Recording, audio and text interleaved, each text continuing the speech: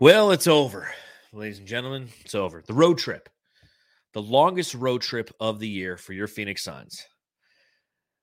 6-gamer all over the country. East Coast swing stops in DC and New York and Toronto, ends in Cleveland. 1-5 on that road trip, Matthew. 1-5. Yeah. Great. Let's go back home and regroup, right?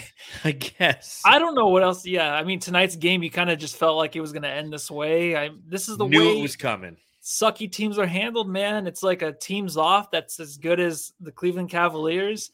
They're going to win the game by 2 points or 3 points. We're not going to win this game. We're up by like 6, 8, 10 points. That's not enough. No. It's just the way it was supposed to end. Sorry, Suns fans, another loss. That's just the life of the Phoenix Suns right now. To your point, Yeah. You think back to like last season, the last 2 seasons for the Phoenix Suns. Whenever they were off, they could still find ways to win a game. And right now, given the current state of the Suns, and my wife was asking me tonight, she goes, why are they so bad lately? And I was just breaking it down. I'm like, best player's out. Cameron Johnson's out. Jay Crowder's getting paid not to be there. You know, that's 3 guys, you know, but that injury list is getting shorter and shorter, right? I mean, if you look at it, those are the only 3 guys who are out. Everybody else is available these days. Yeah, except for Payne, he looks like he's hurt again. So we'll see. Yeah, of course. Ahead. Yeah, goes and injures his foot in the first half. But again, like, you know, to that point, it's, you know, we're getting to that point where it's just not winning. It's not a winning basketball team. Culturally, it's not a winning basketball team. And when you find yourself in a situation, as you mentioned, the Cleveland Cavaliers, they were off tonight. They were off. I mean, think about this. The team scored 90 points. Donovan Mitchell had 71 himself just a couple nights ago against the Chicago Bulls. And when a team is off like that, you have to have the ability to put your foot down, to stomp it out. And the Phoenix Suns, after giving up 15 points in the first quarter, 18 points in the second quarter, and 26 in the third, give up 31. They're outscored by 7 points in the fourth quarter, lose the game 90 to 88 in a classic 1990s basketball score. Yep, just what Chris Paul wanted, right? This is his kind of game to get back into it. Not enough to finish it, but just enough to put up those points, stay in the game because you're not going to get run out of the gym by a team that can't make shit. So this is a perfect game for Chris Paul to kind of get back under, I guess, get back into the groove or whatever, but still come out with the loss. It's weird because I think that the way the Suns play defense and the way that they really just gave it all, it just reminds you of just being a shitty team. Like I said, like it's just, I don't know what else you're supposed to do. Yeah, it's like when, like, you know, you're a football team and you go and you play the undefeated team and you like one game the whole year. And you go, it's like such a hard fought game, and there's always one fuck up towards the end that you end up losing because that's just the way it is. I don't know what it is, but that's how it happens. And that's exactly, I feel like, how it happened tonight for the Suns. Yeah, again, I've said it before, I'll say it again. Winning in the NBA is hard. And we're reminded of that constantly and consistently this season. The record for the Phoenix Suns now sits at 20-19 on the season. They're going to drop even further in the standings after this loss because the Golden State Warriors entered with a 20-19 or 20-18 record. So we're going to drop to at least the 9 seed before the night is done. The 9 seed, Matthew. The 9 seed. The team that a month ago was the 1 seed. Yeah, we'll get a tweet though from somebody saying to calm down. It's okay, and it is okay. Yeah, it sucks along the way. It sucks losing these games because of how hard you tried, and just knowing as a Suns fan, you're like, this is the way we have to play every game to have a chance, and that's going to be a lot of effort. So I don't know if they can do it night in and night out. They proved that they can't, so we'll see if they can continue to do this. They certainly proved that they couldn't on this road trip. Again, 1-5 on this road trip, the longest one of the year. So that's behind us now, but we knew entering this road trip, even before this road trip began, we knew that this team was faltering. And then we lose Devin Booker in the first game of this roadie, and then we win one miraculous game in Memphis, or this would have been an 0-6 run, and it is what it is at this point. So plenty to talk about on this edition of the Suns Jam Session podcast, brought to you by the Basketball Podcast Network. Make sure you subscribe, rate, and review wherever you're consuming this content. Leave us a 5-star review on Apple Podcasts. Matthew, we got another one. Yes. It's you're pulling off that magic, right? I think the Jamsters feel so bad for us on this road trip, going 1-5, and seeing that we still show up and go live after every game, that they're heading over to Apple, they're dropping 5 stars, and they're writing just some words of encouragement. They're, come on, guys, you can do it. Thanks, man, for doing this, because it's got to suck, because everybody who watches and listens to this show, you get it. You're a Suns fan. You're feeling what we're feeling, but we have to actually sit here and talk about it. You just got to listen and go, yeah, are you going to be in the chat and be like, yeah, no, you're right, or you're wrong, and we're sitting here just like, I have to do everything I can to just check my emotions and not put my microphone through my computer screen. I'm just so goddamn frustrated. So, well, dude, at least we'll have a long summer, right? We get a long summer, a long break after the season. That's what I'm looking forward to, going fishing early. It's fucking January 4th, and we're already like, I'm planning my first fishing trip. It's going to be fantastic. No playoffs this year. No playoffs this year. See. So, crack them if you got them, Suns fans. I got a Scottsdale Blonde here, so make that beautiful, sweet sound of opening an ice-cold cerveza. Oh,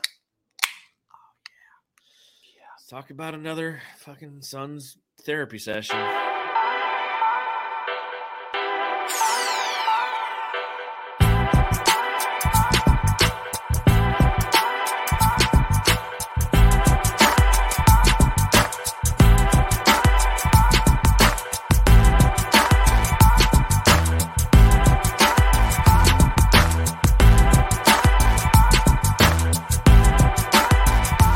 90-88, the Phoenix Suns lose at the hands of the Cleveland Cavaliers. 20-19 now. More losses than all of last season, Matthew. The 64-18 Phoenix Suns, we are 20-19 this year. But it brings me to my first question. Matthew, I got to ask. Matthew, I got to ask. First of all, did you watch the beginning of this game? I know it was a 5:00 Arizona start. Did you get to see the beginning of this game? Yeah, I did. I was working at home, so what I did is I moved from this spot into the living room. But actually, my mom came over, my mom and my aunt. So when they came over, I was like, "Oh, this is gonna get out of control. Who knows if I'm gonna be able to watch the game?"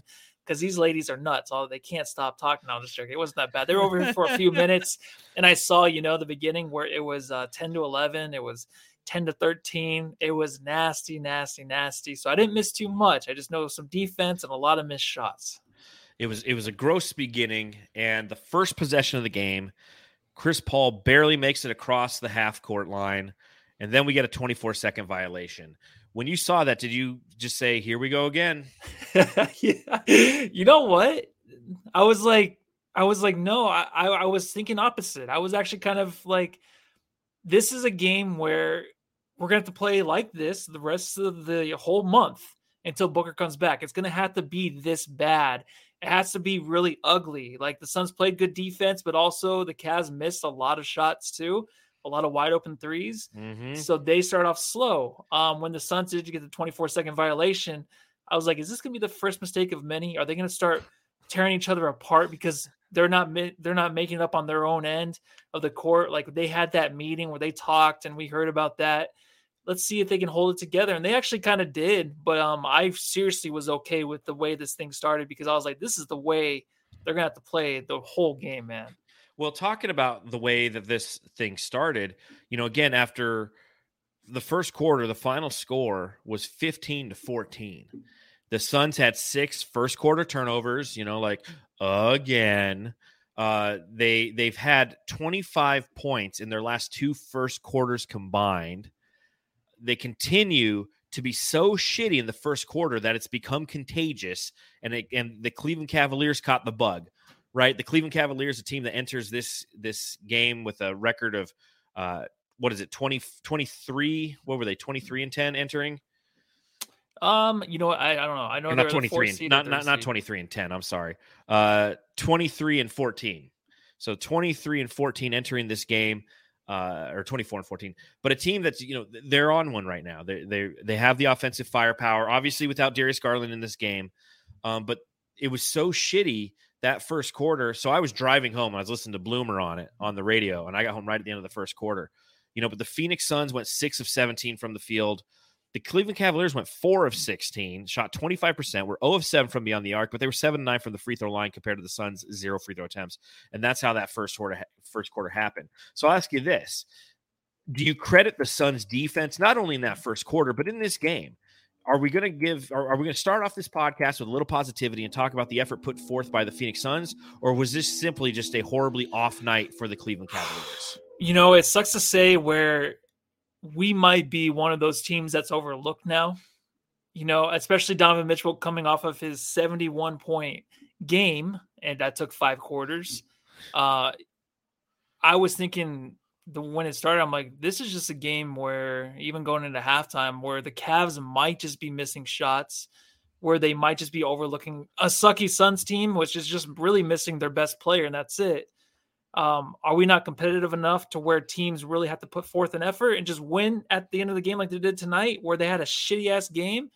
I think it was both, though. I think the defense was really good. I think that this is, like I said earlier, a Chris Paul game where you take your time, you kind of hope for some turnovers, you kind of hope for some missed shots, and that you can stay close, and then maybe you can find somebody that can stay hot. And I've said that before, where you're going to look for other guys to come in off the bench to score and get you some threes to go up 6 points. Like in the second quarter where Suns actually reached 24-18. The score is 24-18 in the second quarter, and they get a couple threes to fall. I'm like, okay, this is what they were waiting for. Some guys to get hot, to get some threes to go up. And it was kind of that way the most of the game, where they can kind of fend off the Cavs, where the Cavs would come back and it would be a 2-point game. And then it was just like, well, the defense is doing good, but then we're not getting shots to fall. And you know how explosive the Cavs can be, and that's how it ended. So I think the defense is there for sure. The thing is, when you lose a game like this and you put that much effort, how much are you going to try again next game? Be like, you know what, we lost. We're going to play the Heat, who can beat us. They're not that good of a team, but they're a better team than us right now. But if we put forth this effort, are we just going to lose in the end again? That's what I'm scared of going into the next game. I look at tonight and I'm thankful. I'm thankful that the Phoenix Suns had the defensive effort, because it was definitely there. They were a little bit more locked in, especially in that first quarter. Now, granted, when you take a look at the fact that the Cleveland Cavaliers were 0 of 7 from beyond the arc in the first quarter, I don't credit that to great Suns defense. It's not like they were taking smothering, 3-point shots. Yeah. A lot of those were wide open. They were just missing. We know what that's like. It's happened to Suns, where it's like they're wide open. They just can't hit anything. And for some reason, they continue to go to that well, right? I mean, the Cavaliers in the first quarter took 9 shots inside the arc and 7 shots outside the arc, and they were 0 of 7 from beyond the arc, and the point total that they ultimately garnered was from the free throw line pretty much exclusively throughout the game. That, at least the first 3 quarters, that was what was occurring. I think that the Suns defense was solid. And you look through the first 3 quarters of this game, the Suns had turned the ball over a total of 13 times, and the Cleveland Cavaliers had turned over the ball a total of 11 times. So, pretty even there. The frustrating part about this game is through those first 3 quarters, and note that the Suns were up by 5 entering the final quarter, right? They're up 64-59. But the challenge is that in that fourth quarter, they truly fell apart again defensively, because those 3-pointers, as you mentioned, they started to fall.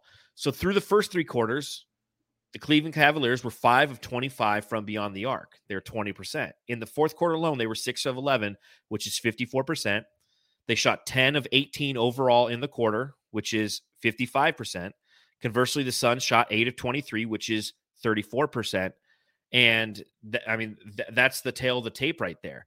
This team that was locked in, if you will, somewhat defensively the entire game, gave their best effort. Again, it's like you could say lack the depth, but we're not missing too many players anymore. So it's like that is going to be gone here pretty quick, and they pretty much, after everything's said and done, like turnovers were equal. The Suns had more points off those turnovers, but that fourth quarter was owned by the Cavaliers. Donovan Mitchell woke up. He scored 14 of his, how many points did he end with? 20 points. He scored 14 of his 20 in the fourth quarter. Game, set, match. Suns lose. Yeah, who was that we played a couple games ago, maybe a couple weeks ago actually. It was it wasn't Bradley Beal. It was another team where their main scorer scored like 2 points the whole game until the fourth quarter, and they kind Bradley of Beal pulled did away. that. Was it Bradley Beal? Yeah, I didn't see Yeah, the I guess game, but I saw the box score. Yeah, it was He like went 2 ape points. shit Yeah, in the he just fourth. totally did. And that's the way these guys are. You just can't hold them off. And a lot of it was him just like missing shots. You know Mhm. what? He was getting to the rim and he was missing layups.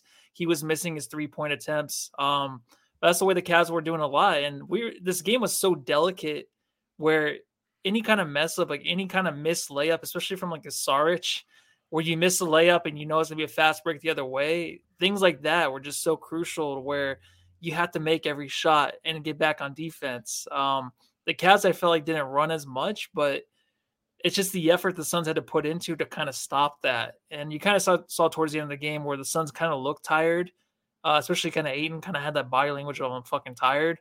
Mhm. That's why I'm like, dude, if this is like the way you have to play every game just to get a win with Booker being gone, we're not going to win another game. We're not. I don't even care who the opponent is. Like, we're not going to win another game. Like, this is nasty. And I'm, Mikal, they had some shots go in and out.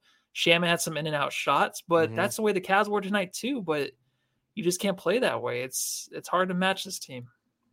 Yeah, and it just shows you the true value of having a Devin Booker on this team, because you have no one who consistently can hit that shot. Chris Paul did everything he could to carry this team, but you don't have that guy who could go mano with a Donovan Mitchell, with a Bradley Beal. You don't have those guys available, and ultimately it allows the opposition to, if you have a lead, to chop away at it, get in the right position, and then take the lead when it matters the most, and that's the end of the game. And it's frustrating to watch this kind of performance. Not nearly as frustrating as it was against the Knicks, because the Knicks, when you just get blown out like that, it's just like everything's wrong. Here, it's just like, God, we can't get the little things right. And when you don't get the little things right and you have to play near perfection at all times, it's no wonder that you've dropped all the way to the 9 seed. It's no wonder that you have more losses this season than you did all of last season. It's no wonder you go on the road and you go 1-5. And that's just the way it is. There's nothing there. The problem, we see it across the fan base right now. For those of you who are engaged on Twitter, for those of you who visit Bright Side of the Sun and you read the comments on the articles, which is something I read all those comments. So if you comment there, I see it. I don't comment much myself, but I notice that. If you go to even the shitty Facebook Suns fans page, the problem that everybody has right now is there's just no hope. No. There's no hope. It's even if Devin Booker comes back. I mean, we rode him so hard he got injured to the point where he's at because we had to ride him so hard because the support just isn't there. The roster just isn't clicking. It doesn't make sense. There's no consistency outside of Devin Booker. Chris Paul's old. DA's fumbling and bumbling and inconsistent. Mikal Bridges is the magician who disappears at times on offense.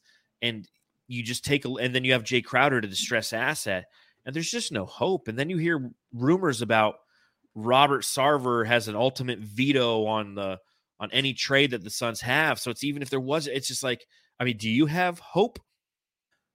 No, I don't. And when you see Kevin Durant also having a 12-game win streak with you know what I mean? And not to say that we were ever close, but we were close to getting him and we didn't get him. So you think we were in the conversation. We were going to get him. I don't know what the fuck happened, but the whole Sarver thing is probably what happened. That was probably the thing. But yeah, there's no fluidity at all. There's the trying part of the game where, it's like you have to kind of believe in this team and they have to believe in themselves. But like, why? Where's that coming from where trying is really difficult for this team? Like, you know what I mean? Like, just belief in themselves. They just look so broken. And I'm not saying the first half. I feel like the first half, they look like, you know what? Like, we're going to play as hard as we can. Both teams looked broken. Yeah. But on the Suns' end, it's like, we just suck anyways, but we're going to play very, very physical and very hard and see where it gets us. Like, saying they suck, I just mean offensively. It's like, who are you going to go to for a score?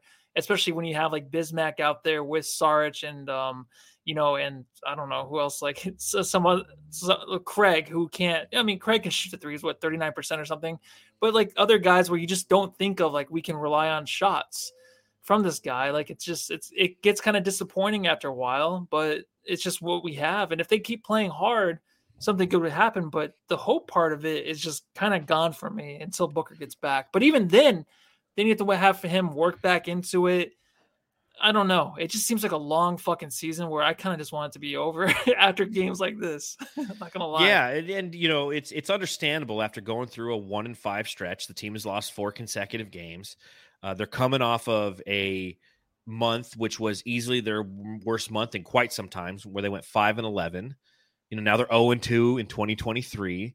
So in the past, so 5-11, 5-13, the last 18 games, this team is 5-13. Like, that's bad basketball. That's consistently bad basketball. It's not like, we're a team that essentially is nearing 500. And if you go through and you look at some of the 500 teams, you look like the New York Knicks. They're a team that kind of New York Knicks might not be the best example because they're a streaky team. They run off 8, they lose 5. They win 4, they lose 3. But there's some teams around the 500 mark who are just up and down. They're consistently inconsistent. The challenge with the Phoenix Suns is they were consistently good at the front end of the season. Now they're consistently bad. So obviously, when you get down in these lulls of the season, you're going to sound depressed. You're going to sound like you need a therapist. You're going to be in the live chat and just putting in the suicide hotline for us because it's a challenge right now. And we have no semblance of consistency. We have no semblance of offense. We can't seem to figure it out. The team, again, that's how I felt when I watched or I listened to the first game of the play of the game, and I listened to Bloomer, and Chris Paul's taking his time, finally gets over the time stripe, takes our whole offense. We're already 8 seconds behind, and then we get a 24 shot clock violation. I'm like, don't you plan the first fucking play? Don't you plan it? Okay, the first play, here's what we're going to do. It's not like, all right, here we go, guys. We're going to bleed the clock. And it's like imagine having your football team and you're sitting there and you're all excited. It's the first play of the game. They just take a knee. The first play, you're like, what the fuck was that? And that's kind of a personification of how I feel about this team right now. It's when you're watching Chris Paul go to the time stripe. It's like watching him just run for the end zone, run for the pylon with 2 seconds left in the game. It's the last play. There's a defender meeting him right there. And you're like, come on.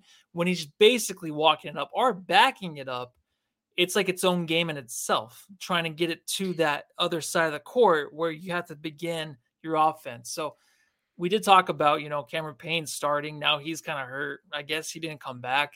But Chris Paul, he held it together, but he got lucky in this game where it just was a game.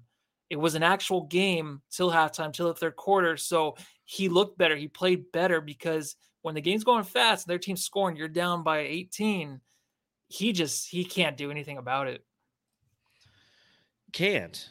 There's just nothing. Can't. And I think it's a great word. You literally can't do anything about it. Thank you. Yeah. So what do you think of the Suns' effort tonight? Let's talk about that. Because I think one of the challenges that we've had recently with this team is we just don't see the effort. The first quarter has been abysmal. The last 15 games, they're last in the league in plus minus. They're last in efficiency. They're last in field goal percentage. They're without Devin Booker, they're averaging 5 or 6 less points per game. What do you feel about their effort overall in this evening? I think it's there. I think it was there tonight. And I don't know if it was really there in the past, but there's only a few players I can point out and be like, the effort's not there. I talked about after every game almost, where since Booker's been out, where these guys off the bench have effort. They want to play. They want to win these games. But there's only their ceiling's so low. They can't do more than what they do. And if one gets hot, then you can ride that. But that's not going to happen every game. You can see where Washington Jr. comes in and they try to get him going in the second half, but he's missing everything. So there's only a certain amount that they can do on the court and hold this lead. If they have a lead of 8 to 10 points, they can't do any more than that.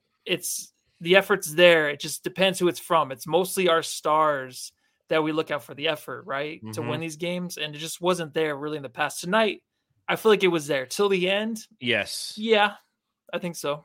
No, I do too. I think that The one thing that gives me some semblance of hope is the fact that I saw effort tonight, and you have to hold on to the little things. You have to hold on to the little things. Yeah, you do. You know, that's where we're at. Are you scared it's going to go away though? Like, are you scared going into the next game? It's like, I got to see it. I got to see it consistently. I got to see it consistently. I know. You know, so you talk about Chris Paul. The point guard. Overall in this game, Chris Paul, definitely a solid performance. He was 9 of 17 from the field, shot the most points for the Phoenix Suns. He played 40 minutes tonight. 25 total points. He had 8 assists. He had 2 steals. Obviously, Cameron Payne got injured. Foot issue again, it sounds like. Played a total of 9 minutes. He was 1 of 5. The effort, when we talk about effort, I thought we saw some amazing effort from Chris Paul. He was aggressive. It was one of his best games since his return. The only other game he played better was the one in which he was 4 of 6 from the field in the first quarter against the Lakers and had 14 points. In this one, he had 14 at the half, hit the buzzer beater, which always makes me excited. Did you think we were going to win when he hit that? I was like, oh, that no, might I don't. be... I never think we're going to win anymore. I was like, oh, cool. This is going to set us up for another point guard. The one thing I noticed tonight, dude's got no lift left, dude. He's so crafty. He's so crafty, but like he has the same amount of lift on a jump shot that I have. You know, and it's just that's what's, you know, when you see him play 40 minutes in a loss, like that's frustrating too, because it's like it's the most unsustainable thing on this team is to have Chris Paul play 40 minutes a night and try to carry this team for a 5-game stretch. Give us 5 games, Chris Paul, because it's just unsustainable. Again, his craftiness and his basketball IQ allows him to get that final total of 24 points in this game, or I'm sorry, 25 points. But at the same time, like it's unsustainable, and it just was kind of ugly. It was kind of an ugly 25 just because it's hard for him to do it. It's like me trying to score 25.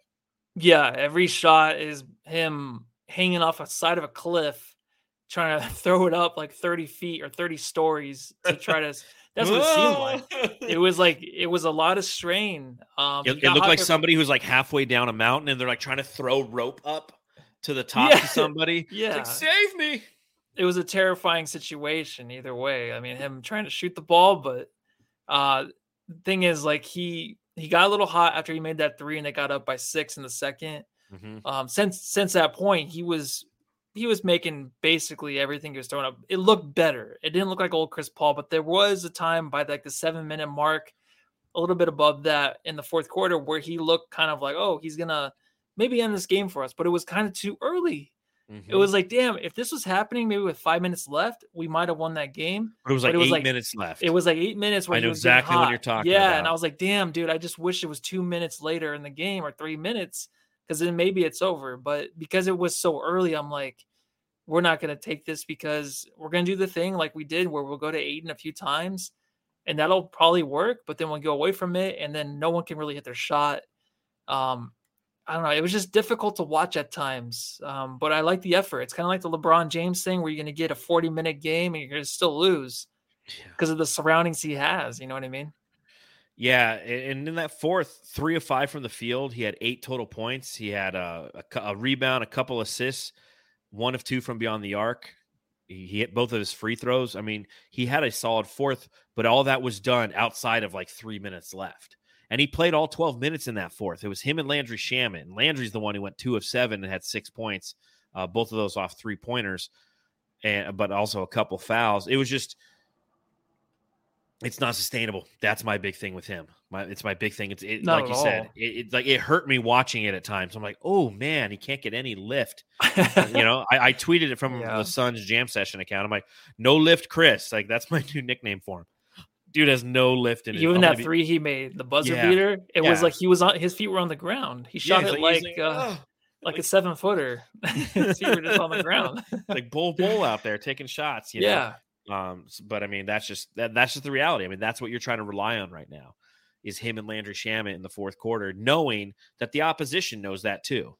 And the guy that you could go through is DeAndre Ayton. Ayton, watch. DeAndre Ayton in this game, very solid, 15 points, 18 total boards. He was 7 of 12 from the field, a total of 5 missed shots. 3 of those came in the final quarter. 2 of those, I think, were off of like an offensive rebound. But DeAndre Ayton in this game, turning the ball over a little bit. I think that was one of my frustrating things. He had 3 turnovers, and some of them were just like, here's the DeAndre Ayton story. Here's what I noticed tonight. So you have early in the game, you have Chris Paul, got Landry Shamet, and they're driving to the rim and they're feeding DA, right? Like they're doing that thing where you attack the basket, you draw the defense, and then you kind of do the wraparound pass to DA, and he just, oh shit. He's like a cat with a ball, just like, oh shit, and he fumbles it, right? Yeah. So what I noticed as the game progressed is Mikal Bridges, Landry Shamet, both these guys are attacking the basket, and they have opportunities. Like DA's just standing there in the paint, and the defenders collapse on whoever's driving, whether it be Mikal or Landry. And both times they threw the ball up and missed the shot rather than pass it to DA. That's the challenge with DA. When we sit there and we observe it and we go, hey, we wish that DeAndre Ayton had a little bit better grip on the ball sometimes. And like, don't get me wrong, like the grip was great tonight, 18 boards. We'll talk about that momentarily. Like, kudos to him. But I think that he loses the faith of his team when he does those kind of things. Because like, dude, like we feed you, entry passes are dog shit, but sometimes we'll feed you and it'll hit you right in the hands. You'll just drop it or you'll bring it down. Like there was one play in the second quarter in which DeAndre Ayton dunked it because he got a good entry pass and he grabbed the ball and he brought it down and he looked around. He's like, oh shit, no one's around me. And then he dunked it. And I'm like, all that time, that's when the ball gets swatted all the time. Like, yep. He doesn't just react. And it's just who he is, but it's just an observation. Yeah. He just needs these games. This is the guy that I'm worried about that might fall off. A lot of effort tonight, looked good. I think towards the end of the game, he didn't play 48. He played 36, 37 minutes. Mm-hmm. Good. Towards the end of the game, yeah, he needs this. He looked tired. His body language was all right, but it kind of showed me on the court like I'm tired. And there's just a weird thing about him towards the end of the games where the end of this game, good game, but towards the end of this game where it just looked like, dude, I'm fucking tired. This is a lot. But then he was owning freaking Jared Allen.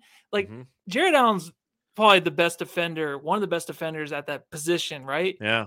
Ayton had his way with him. Oh, yeah. He got him on pin downs. Dude, there was nothing, but it was effortless. He was moving his body. He was gaining position. He was fighting for stuff, but he was doing it the right way where he wouldn't get the foul called. That was like, what the fuck? Like, this is awesome. Like, keep doing that. And that's the thing with him is like, he needs these reps like this kind of game where he's going to have the physicality.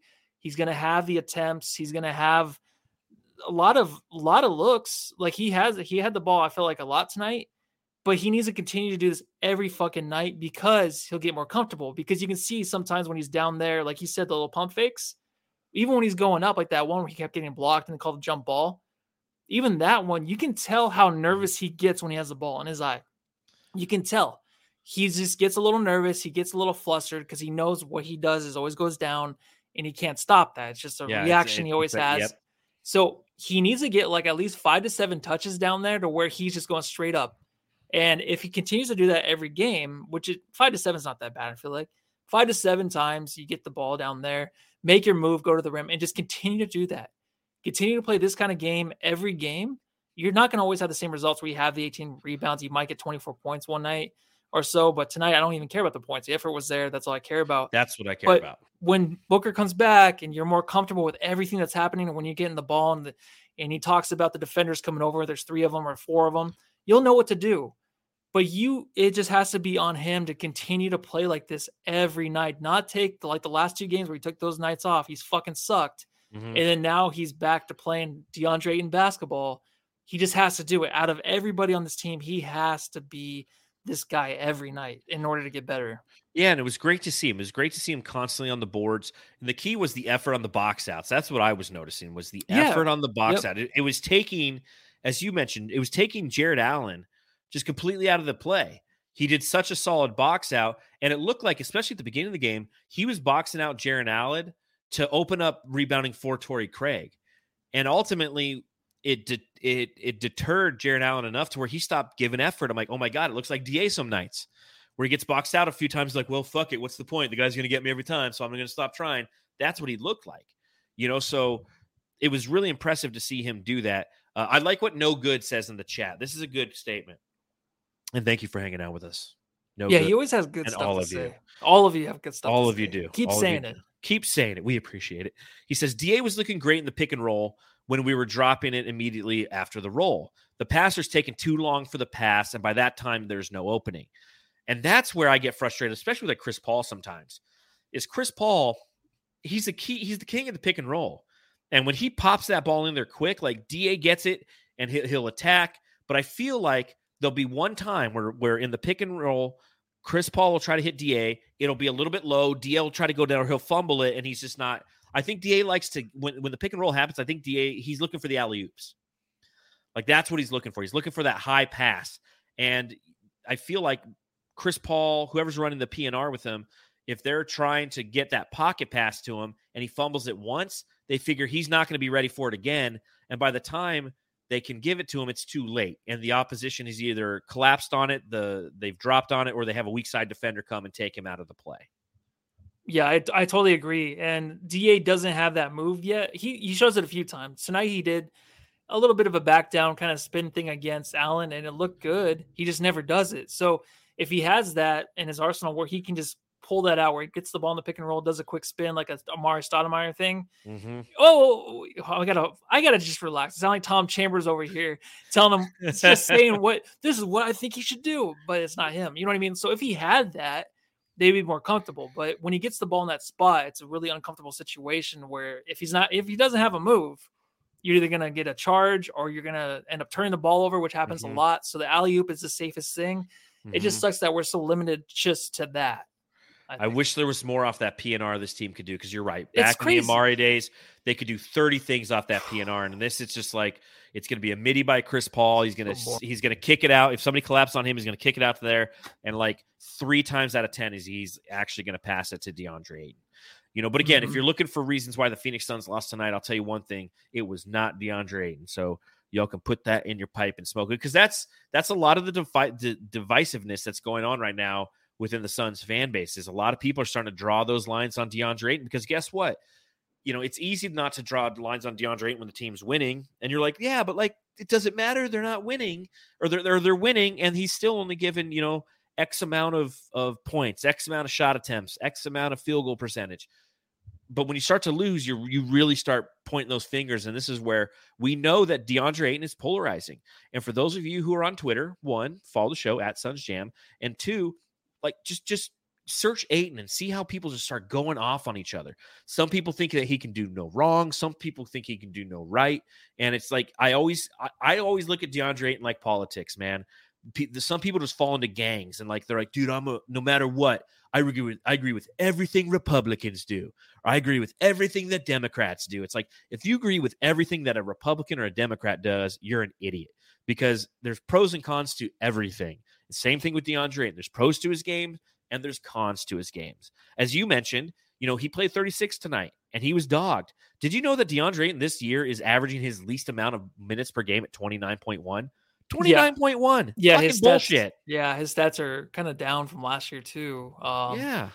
But that's the frustrating part, is I think a lot of it, like you said, it's divided, but a lot of it's just kind of holding him accountable. And like people feel so bad about even doing that because they get yelled at for it, which is weird, because I feel like a guy like him, remember when he was playing and he was dunking the ball this year when he was playing the game of basketball with Devin Booker, and they looked fucking awesome, and he was dunking the ball like for a week straight, getting the crowd into it. Yeah, that's what frustrates you, because we were in Texas. Oh, dude, yeah, that was DA. That was what we want. So we're gonna get different DAs throughout the season, but you want more now because you need him to win the game, and a game like this is the reason why we almost won this game, because he played his ass off for the majority until he got fucking dog shit tired, which he needs to work himself into the shape to where he can just take over. When Chris Paul in that big butt is okay, and he doesn't need a little steroid shot in that big booty of his to keep going in the fourth quarter, you should be okay towards the end of the game. And I'm saying, I'm fat butt over here sitting here, but this is my job right here, just to talk shit. Yeah, if I ever met Chris Paul, I would never admit to the fact that I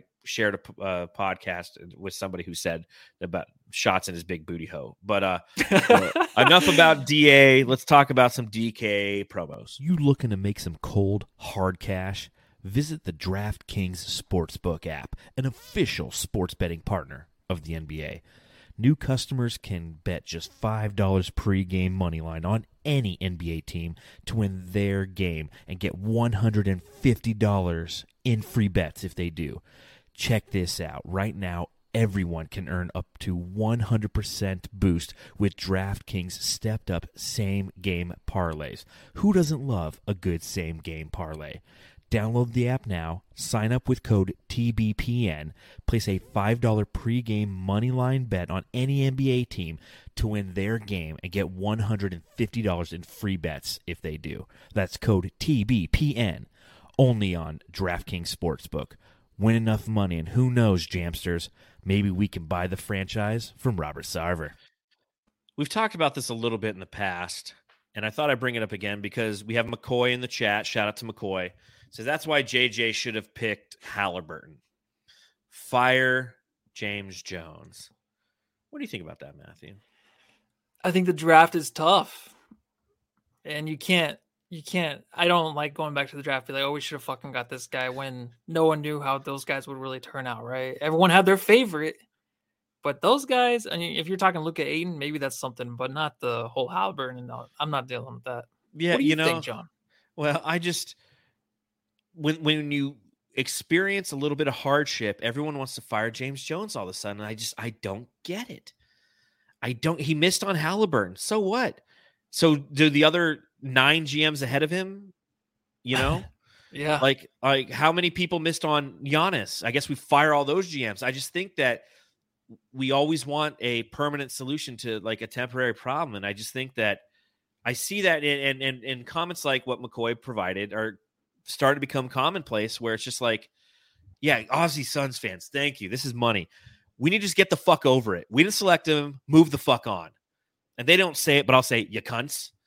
Like, just, we didn't, it's like you can't dwell on it.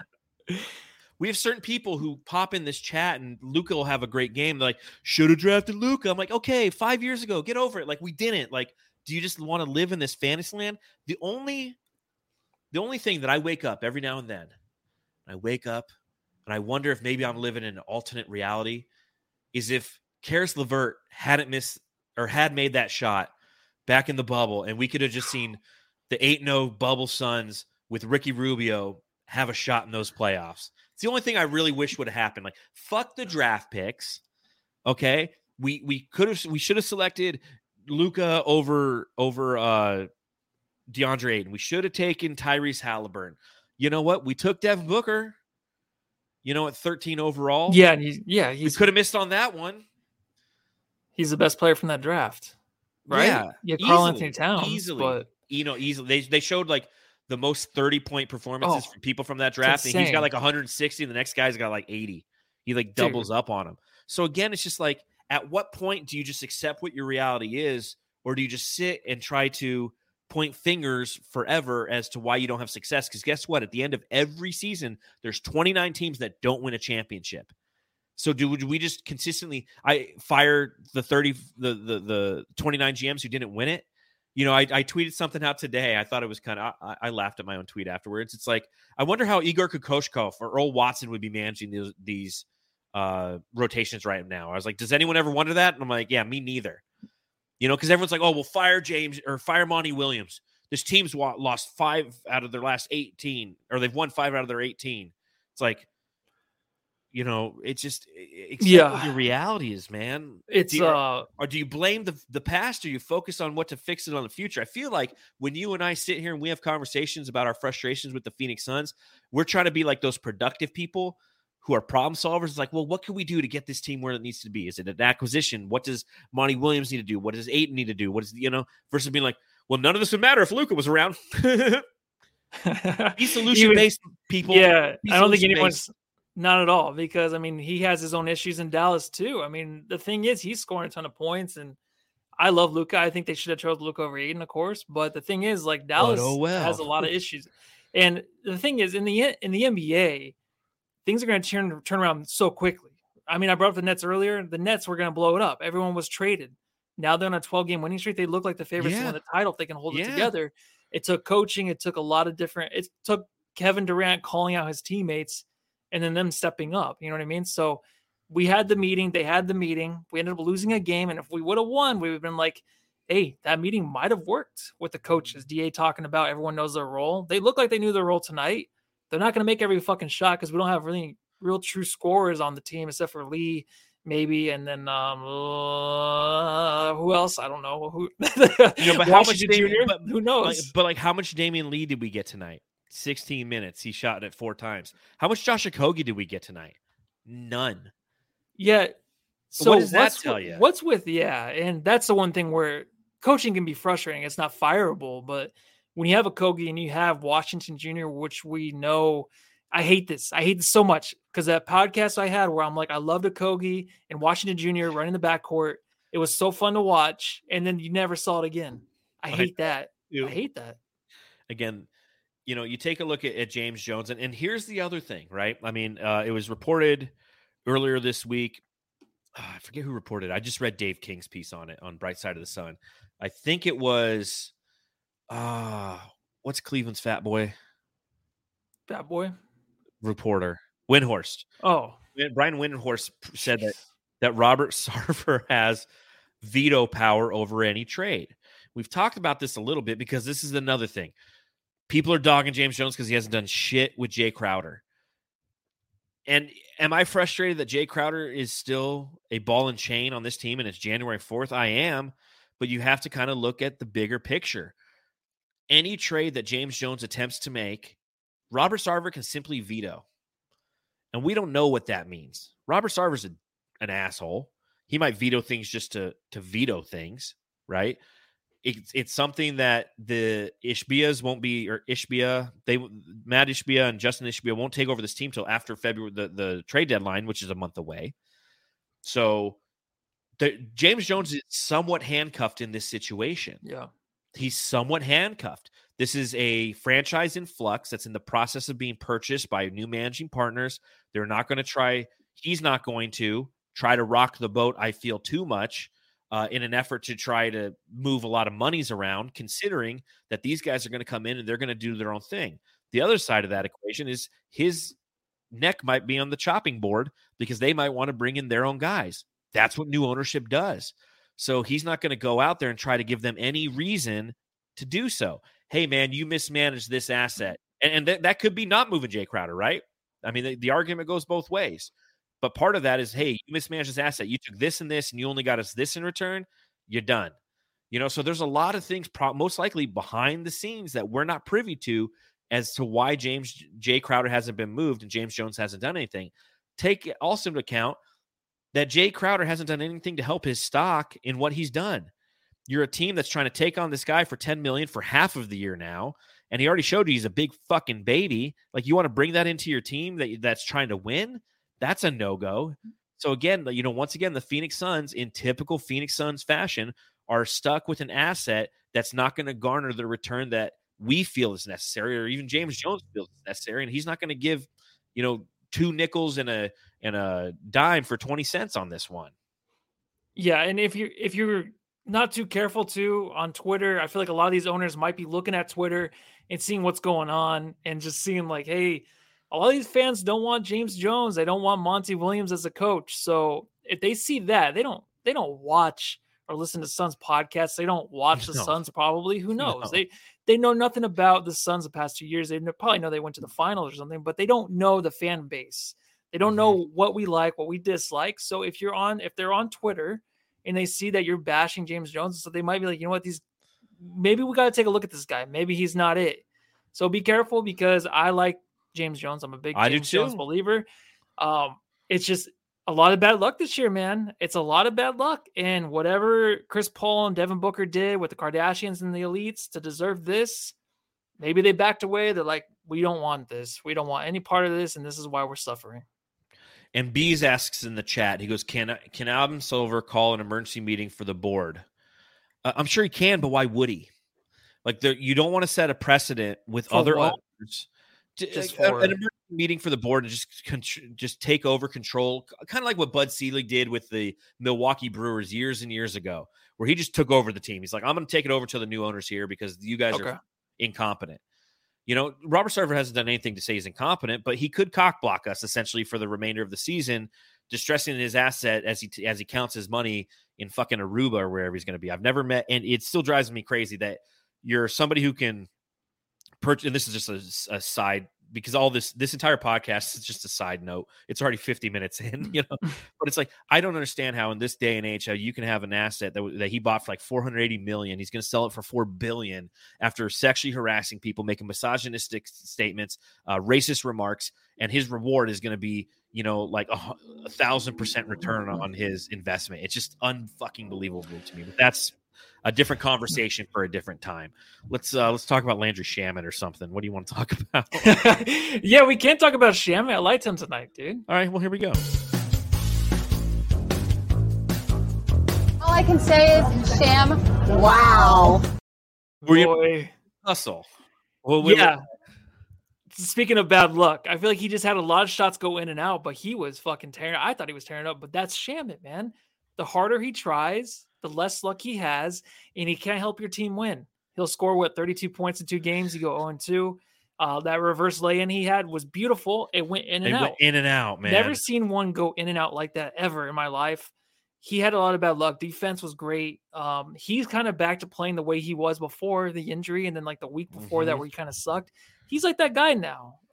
So continue, I feel like, to start him and just continue to ride on him. I think you ride him till the bed breaks, dude, until Booker comes back. I completely agree. And you won't win a game. You know, 14-9, no shit. Win fucking 12 shot attempts, 14 total points for Landry Shamet. But as you mentioned, a lot of things were just kind of in and out. He hit a big 3. I mean, Donovan Mitchell hit a 3, put them up 88-85. He came down and hit a 3 that tied it. And ultimately it was that final shot by Mitchell that won the game for this team. You know, but Landry Shamet was looking pretty good. And again, I think that, you know, as you mentioned, you continue to just ride him as much as you can, knowing that you're not going to win anything along the way. That's just the way it is. Black Sunday in the chat, $2 in the super chat. We truly appreciate that. It says, explain to me why Okogie, Jock, and Dwayne Washington Jr. get 0 minutes. I can't. I have no idea. This is the last game of a road trip. This is one of those ones where you can really empty the bench. I don't know if Monty was just like, you know what? We're playing good defense. Again, we held the Cleveland Cavaliers to 15 points in the first quarter and 18 points in the second quarter. You know, we outscored them 29-18. So everything was working for the first 3 quarters. I don't see them drastically changing up their strategy in the fourth quarter as Donovan Mitchell starts to heat up. Would it have been beneficial to maybe bring in Okogie for about 5 minutes in the fourth, try to lock down Donovan Mitchell? Maybe, but hindsight's 20/20. And looking back, it's still a bit fuzzy. Yeah, these guys disappear. And Dario Saric, I mean, if he played a decent game, Dario. It was decent for Dario. So maybe because of that, 2 or 3 for that reason, maybe that's why Jock didn't play. That's what I'm thinking. I'm thinking if Sarge comes out and he's hitting the floor but not scoring or drawing a foul before he hits the floor, then he's taken out. If he's just out there rolling around, then he's taken out, and we can see more Jock. But tonight he was decent. And think of this. You're going to keep Dario out there because Monty's strategy was working. The strategy in this game was, I'm starting Dario, I'm starting DeAndre Ayton, because they've got Evan Mobley and they've got Jared Allen. So they have size on the interior, so I'm going to match that size. And our size won. Okay, if you look at the combined stats of Evan Mobley and Jared Allen this game, they combined for a total of 16 rebounds, which DA had 18 alone. Dario had 4. And they combined for a total of 8 points, whereas DA had 10 or had 15. Dario had 10. So we won the front court battle. And that's something that I was really shocked. I thought they would own us on the glass. The Phoenix Suns out-rebounded the Cleveland Cavaliers 49-46. We had one more offensive rebound than they had, 8-7. And if you look at the overall second chance points in this game for both teams, the Suns had 9, the Cleveland Cavaliers had 8. So the reason we didn't see some of those different variations in those smaller lineups is our big lineups worked in this game. The team just ran out of gas at the back end. It's just the way it is. So I do want to say I did spend a little bit of time on the subreddit for the Cleveland Cavaliers, which, if I remember correctly, is the least populated subreddit in all of True. Reddit. They have 74,000 fans on that one, which I think is one of maybe two that have under 100,000 subscribers to their subreddit. But this is what they had to say on the subreddit Stakeout. The Suns Jam Session subreddit Stakeout.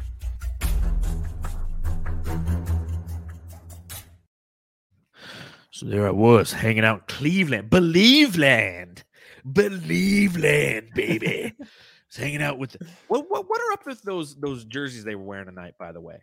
The land? I don't like them. The land with the little C. I don't like the logo. I kind of like the court though. I thought the court looked kind of nice. I don't like the jerseys though. Yeah, I didn't like them either. Very nice.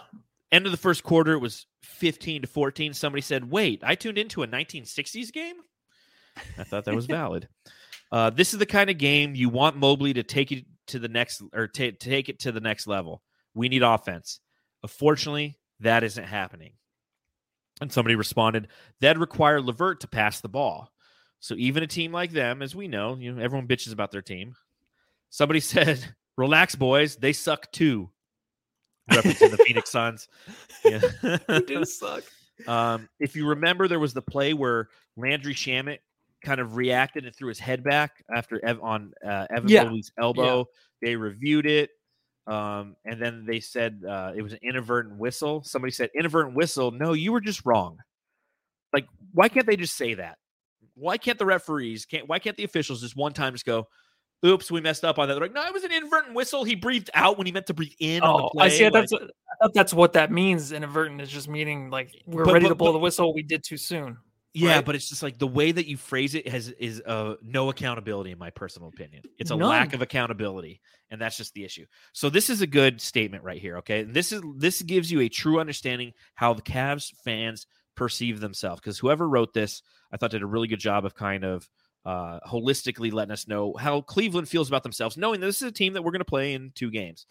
Says horrendous half, yes. Worst I've seen since the 2010-11 team that lost like 112 to 57 against the Laker lineup that had Manny Harris in the starting lineup. However, everybody's missing shots, and we played terrific D in the first half. The offense, no matter how good of a playbook you have, will look awful if you can't make anything. We scored 145 last game.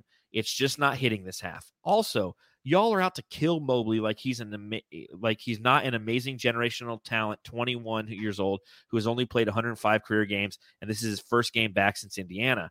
And you all want to trade LeVert every half of every game, and then he always makes big plays or timely shots in crunch time. Just cool it. Stop acting like Browns Redditors. This team is awesome. Now, that was a great... I like that a lot, especially the LeVert thing is really true. He's a guy I always believe in, and he can come through, and he can be kind of selfish with the ball sometimes, like this is his team. But I love his confidence, and I think he does hit big shots, and he's a player that's kind of under the radar. I feel like a lot of times. Well, and again, they were trashing him like the whole first half. He's a ball hog. He's doing this. He's doing that. Yeah, he can be. He can be, but like. So is Mitchell. So is Devin Booker. No one ever calls Devin Booker a ball hog, but like he's our ball hog. Every team has to have a ball hog.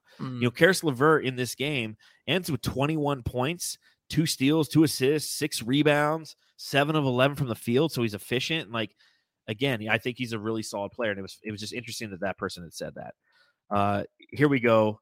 This is referencing Raul Neto. Remember him? Do you remember? Yes, I do. Yeah. Do you remember the game in the bubble? The Suns had like 2 warm-up games, right? And one, I believe, was against the Washington Wizards or whoever he was playing with at the time. And he went fucking ape shit on us. I'll never forget that about that guy. And somebody said top players of all time: 1 LeBron, 2 Jordan, 3 Neto these last 2 minutes. Yeah, every time there was a cutscene and someone hits a 3, it was always him. Or someone doing anything, it was always Neto. Son of a bitch. Can someone please tell me how Chris Paul's slow fossil ass is able to play like he's 10 years younger against us suddenly? And then there was the play around the end of the game where Donovan Mitchell kind of slipped and it looked like he pulled his groin. Somebody's like, I will personally ice Don's nuts. Damn, he's going to feel that slip tomorrow morning. So yeah. There you go, ladies and gentlemen. The subreddit Stakeout.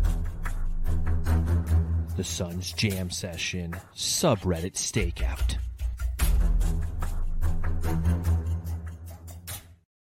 All right, let's jam star up in this bitch.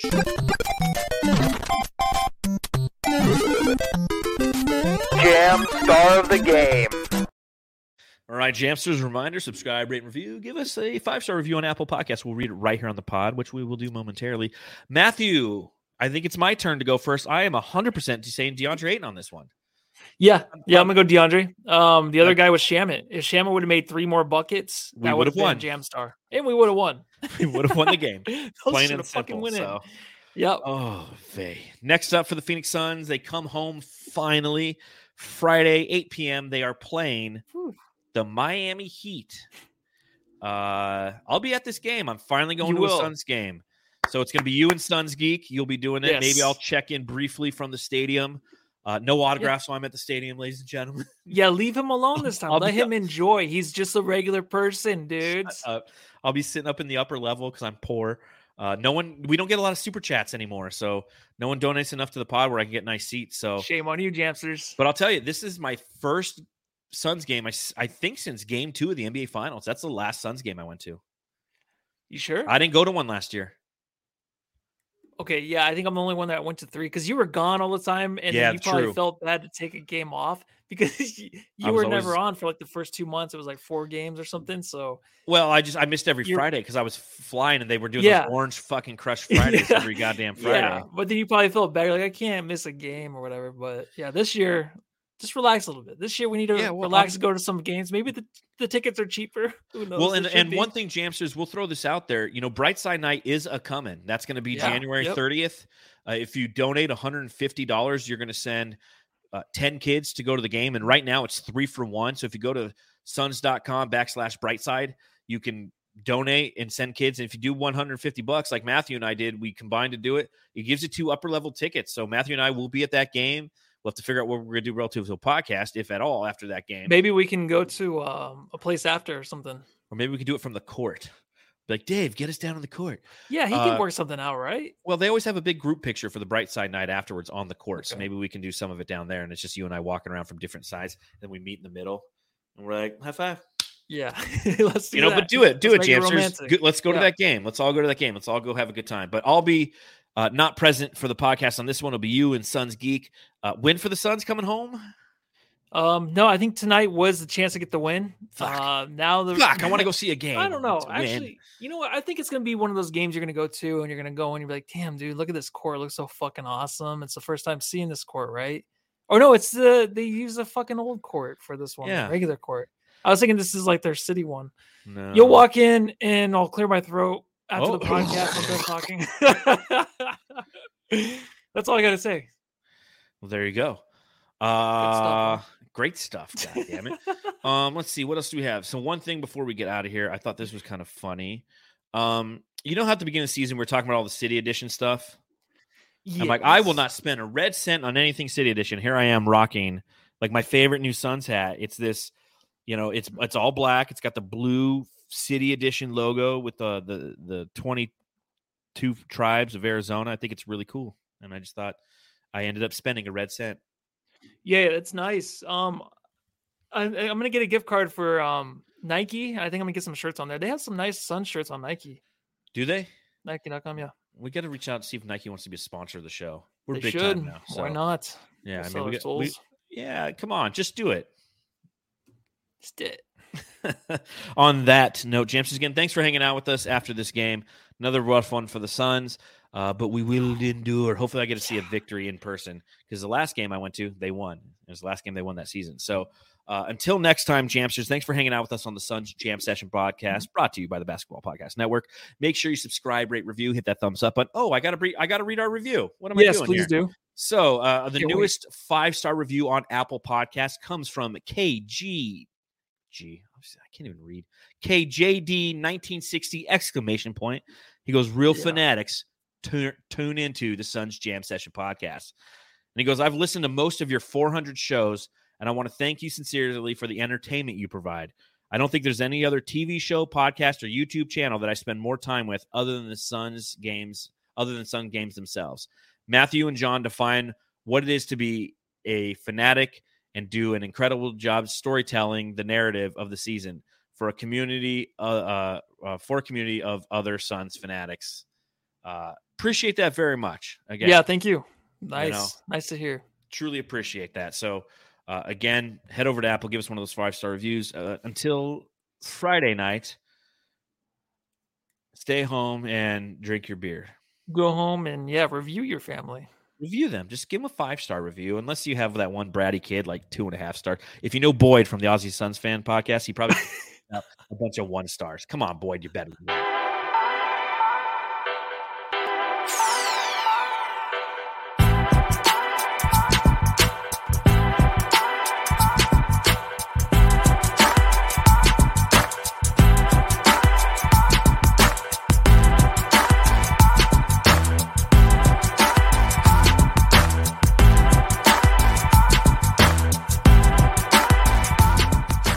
Millions of people have lost weight with personalized plans from Noom. Like Evan, who can't stand salads and still lost 50 pounds.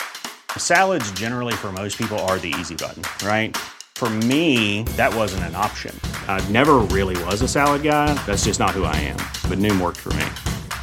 Get your personalized plan today at Noom.com. Real Noom user compensated to provide their story.